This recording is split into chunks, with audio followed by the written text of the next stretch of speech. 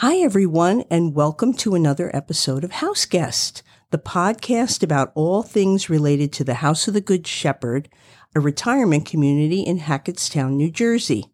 I'm Sue Lanza, the CEO, and I'm joined today by my co-host, the Reverend Sean Carty, who is our chaplain.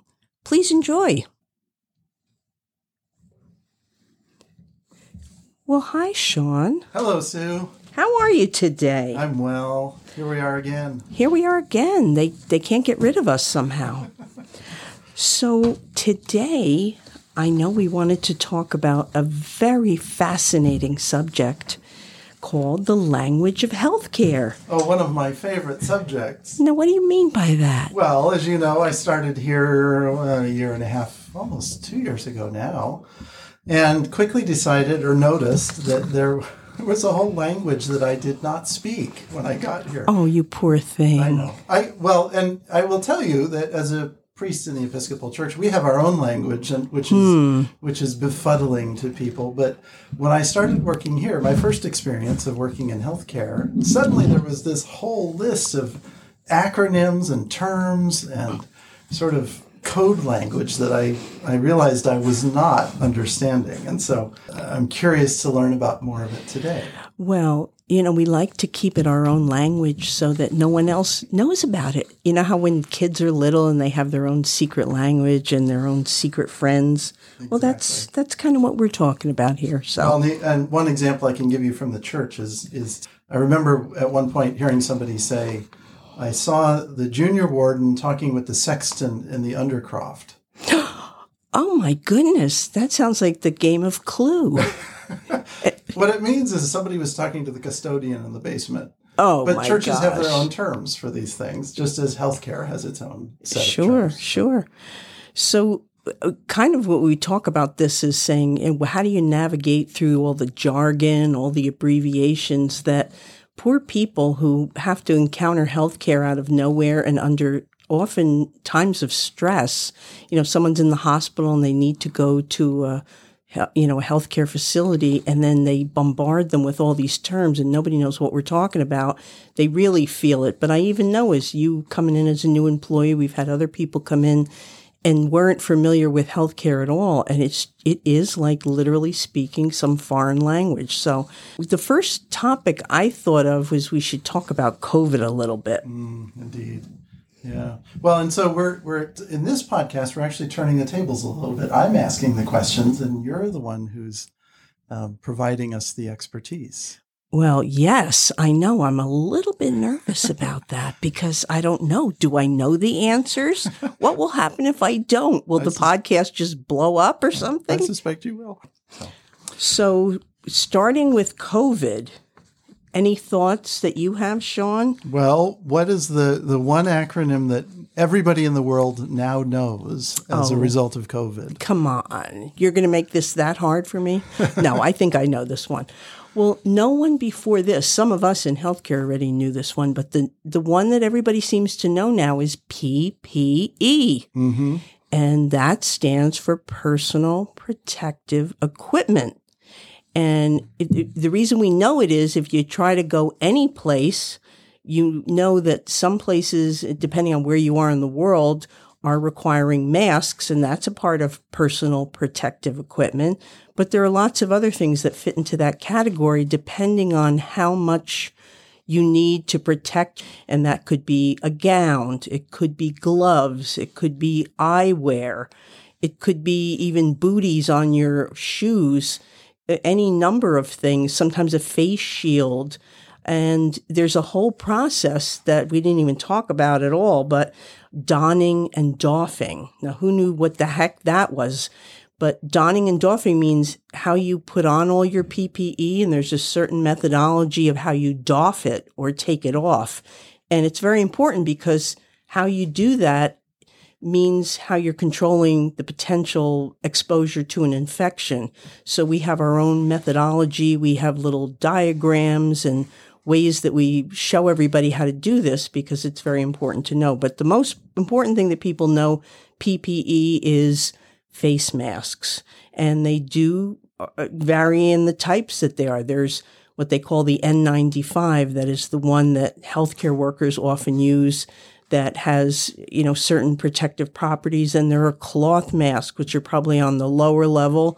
And then in between is kind of a surgical mask, the blue things that everybody sees that people have used for years and years. But now everybody has a bunch of them in their car ready to go at any given moment. Mm-hmm. And we now see them as trash all sorts of places, which breaks my heart. But I know. We've even seen them down by our river. And I'm like, ooh. Yeah. So it means somebody lost one somewhere and they're running around exposing people, I guess. I guess, yeah. So. Now, the other thing with COVID, of course, is that we've learned a lot about testing in the last year and a half. And there are different kinds of tests, as I understand it, because as the employees here know, we get tested with some frequency. And it depends, of course, on whether we're in a situation where somebody has tested positive recently or not, and whether we're getting a particular kind of test. So what can you tell us about those tests? Well, it's so funny because sometimes the family members will ask me and I think, oh my gosh, how do I even have any of this information? How did I learn these things? But there really are two types of tests. And the school of thought is that one maybe is a little bit better than the other, but there's a debate about that even as well. So the first one, the one that we do usually once a week here for our employees and our residents, is called the PCR test. And I even had to look this up to make sure I had the right words.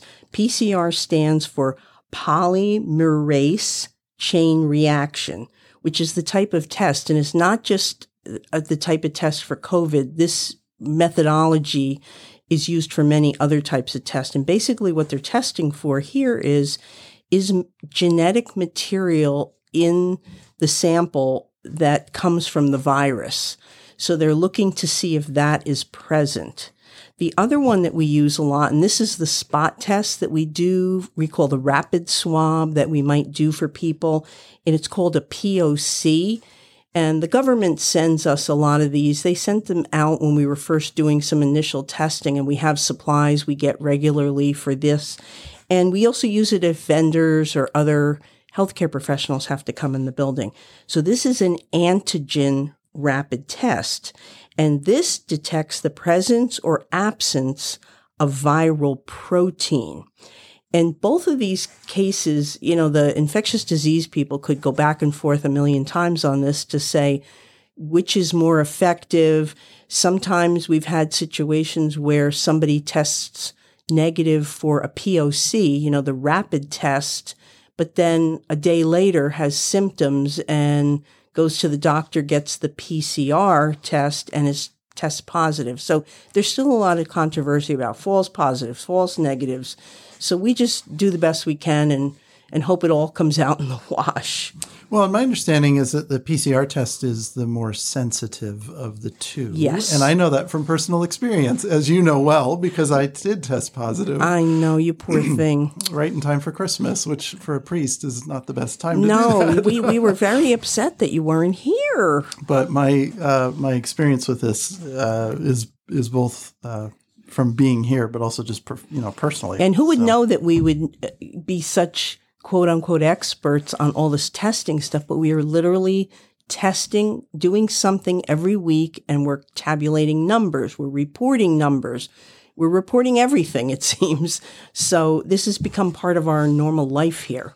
Yeah. So let's say that someone does test positive, whether it's the PCR or the POC test. What does that mean, and what does that set in motion for us? Yes, that sets a whole chain of events in motion. So it goes into what we call outbreak. And an outbreak is really defined as one or more people who test positive. And there's certain criteria for it.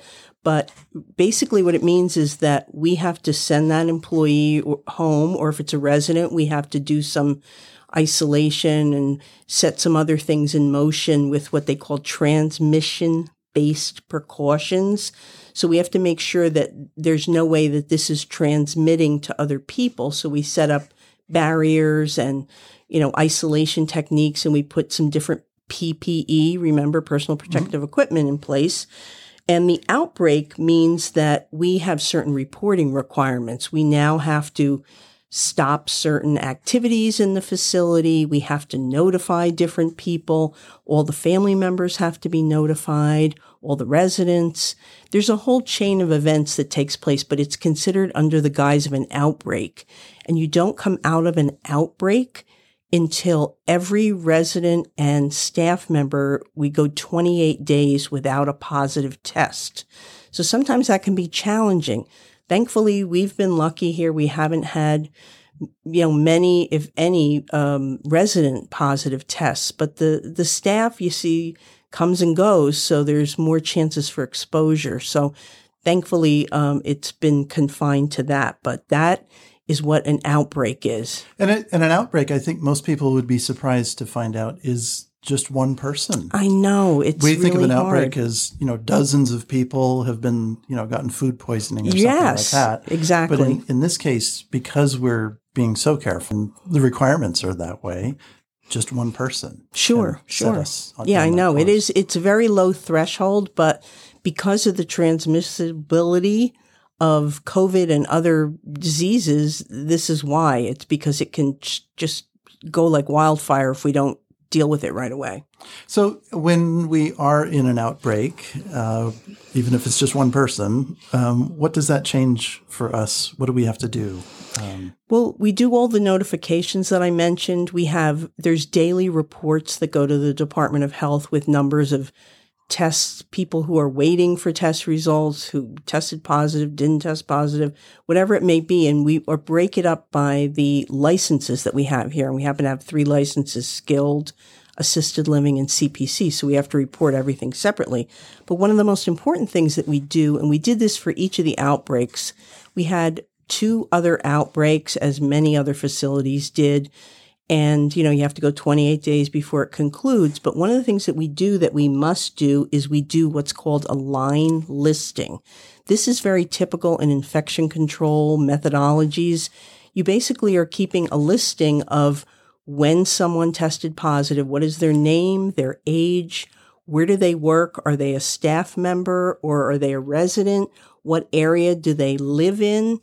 Now we have new reporting requirements. Where we first started, we didn't have this, of course, where now we say, were they vaccinated? When were they vaccinated? Did it just happen or was it, far from that?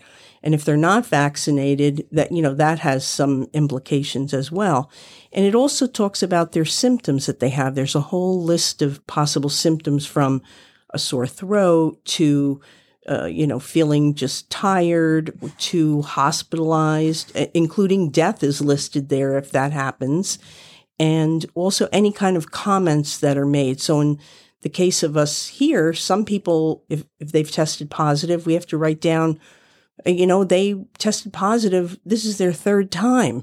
We've had a couple of employees who've had this exposure different times. So the county gets sent this information, the health department, county office, and then they have reporting requirements up to the New Jersey State Department of Health, and everything has to match up. What we're sending in, we had 1 positive case, they match it up with that. And then from there, we start doing what they call contact tracing. And the contact tracing is trying to trace backwards 48 hours. Let's say in the case of an employee testing positive, who were they potentially exposed to? Was it someone here? Was it a group of people? They were up on a floor serving people. So we need to know, because we need to know what to do for those potentially exposed parties.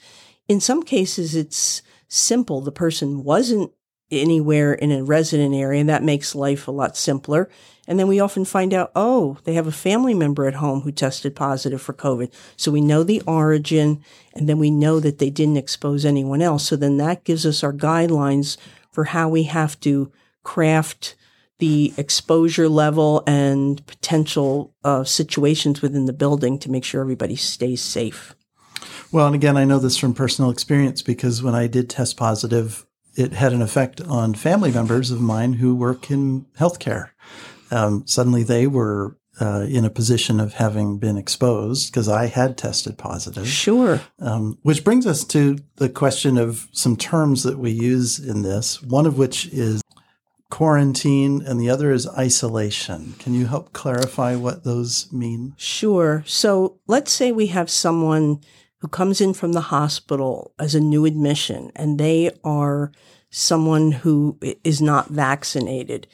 They would be put in what we would call isolation, meaning that we're going to put them in isolation where we're going to treat them as if they potentially could have this, don and doff the personal protective equipment, and we're going to make sure that they stay isolated from the rest of the population for a certain period of time. And our infectious disease guidelines tell us how much, depending on their situation. Quarantine is a bit different. So the case I mentioned where a potential employee came up and maybe was on the wing or was in close interaction with a lot of the residents, then we would quarantine a whole unit of people, and we would have to treat everybody as if they had the potential for the disease and use transmission-based precautions, again, where we're making sure we're donning and doffing. We have outside every room so that we can change out of things, going in and out, making sure that everybody's safe. So that's a little bit different. That means the residents really can't go off their unit. They can't go to group programs. They can't go down to church, That's which right. I know. I know you're thinking about church. I realize. And typically how long do those last? Is there a difference between them? It can last usually 14 days. But it depends. There's cases where, depending on how the exposure goes, it could be 10 days. So everything changes so frequently. Even when I'm saying now, by the time somebody listens to this, there could be differences. So right. You have to take that into account. I forget to mention one thing. If somebody comes in from the hospital and we're not sure, we have to treat them as if they potentially have COVID. That's called a PUI. This is another one of those fun little terms. Another acronym. Another acronym. Woohoo! What does PUI stand for? I keep thinking it's person under the influence, but that's not correct. Like a DUI, yeah, right? I know. I keep thinking that, and I'm thinking, no, it's person under observation, or they're actually looking at them and. Or is it investigation? Investigation. See, okay. I'm so glad you're here. Thank goodness for that. Person under investigation. So same thing, observation. So we're making sure that we just don't randomly bring somebody into the building and then just have them mixing around, and then we find out, oops, a few days later, because there's incubation periods, and who knows where they could be in that period. And that's the thing that's so scary about the coronavirus, is that you can be spreading it without having any symptoms. And that's why I think, as I understand it, it's been such a devastating disease, because yes. other diseases, you have symptoms and you realize you want to, keep yourself outside of a group and not, you could feel perfectly fine, as I did when I tested positive. I felt just fine. Right. I know it's so deceiving. You just don't know when it's happening. Every time we have somebody come up positive, everybody's in a state of shock. Like, well, I just saw her. How could she be? And she doesn't have any symptoms. And so, yeah, it's difficult. So if you were to sort of boil things down and pick the most important thing that people need to do in terms of COVID and preventing its spread of infectious disease generally, and I think I know the answer to this question. Let's hope you do. Yeah. What would you say? It's hand washing. Yeah, and we call it hand hygiene because it's just making sure that you're washing your hands with soap and water, and it's for 20 seconds according to the CDC. There's a whole lathering and process and turning off the faucets with a paper towel. There's a whole process to it. And we do go over this with observation with our employees over and over and over again. And I can tell you from my own experience that we take it very seriously. And I hope the listeners know that, because it really is important. It's the single thing we can do to really prevent, and not just COVID, all sorts of other things. Right. It's true. Important. And we also call it hand hygiene because it's not just hand washing, although hand washing is the preferred method, and there's certain times when you can't use the alcohol-based, you have to use hand sanitizer.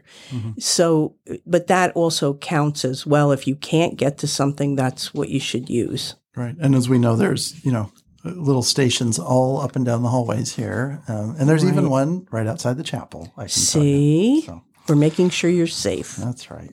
Well, anything else about COVID that we should talk about? Oh, my goodness. It's I a hope long not. list. I hope not. That's just an overview of some of the terms, but I bet a lot of our listeners know these terms already. They read them, see them all the time in the news. That's right. Yeah.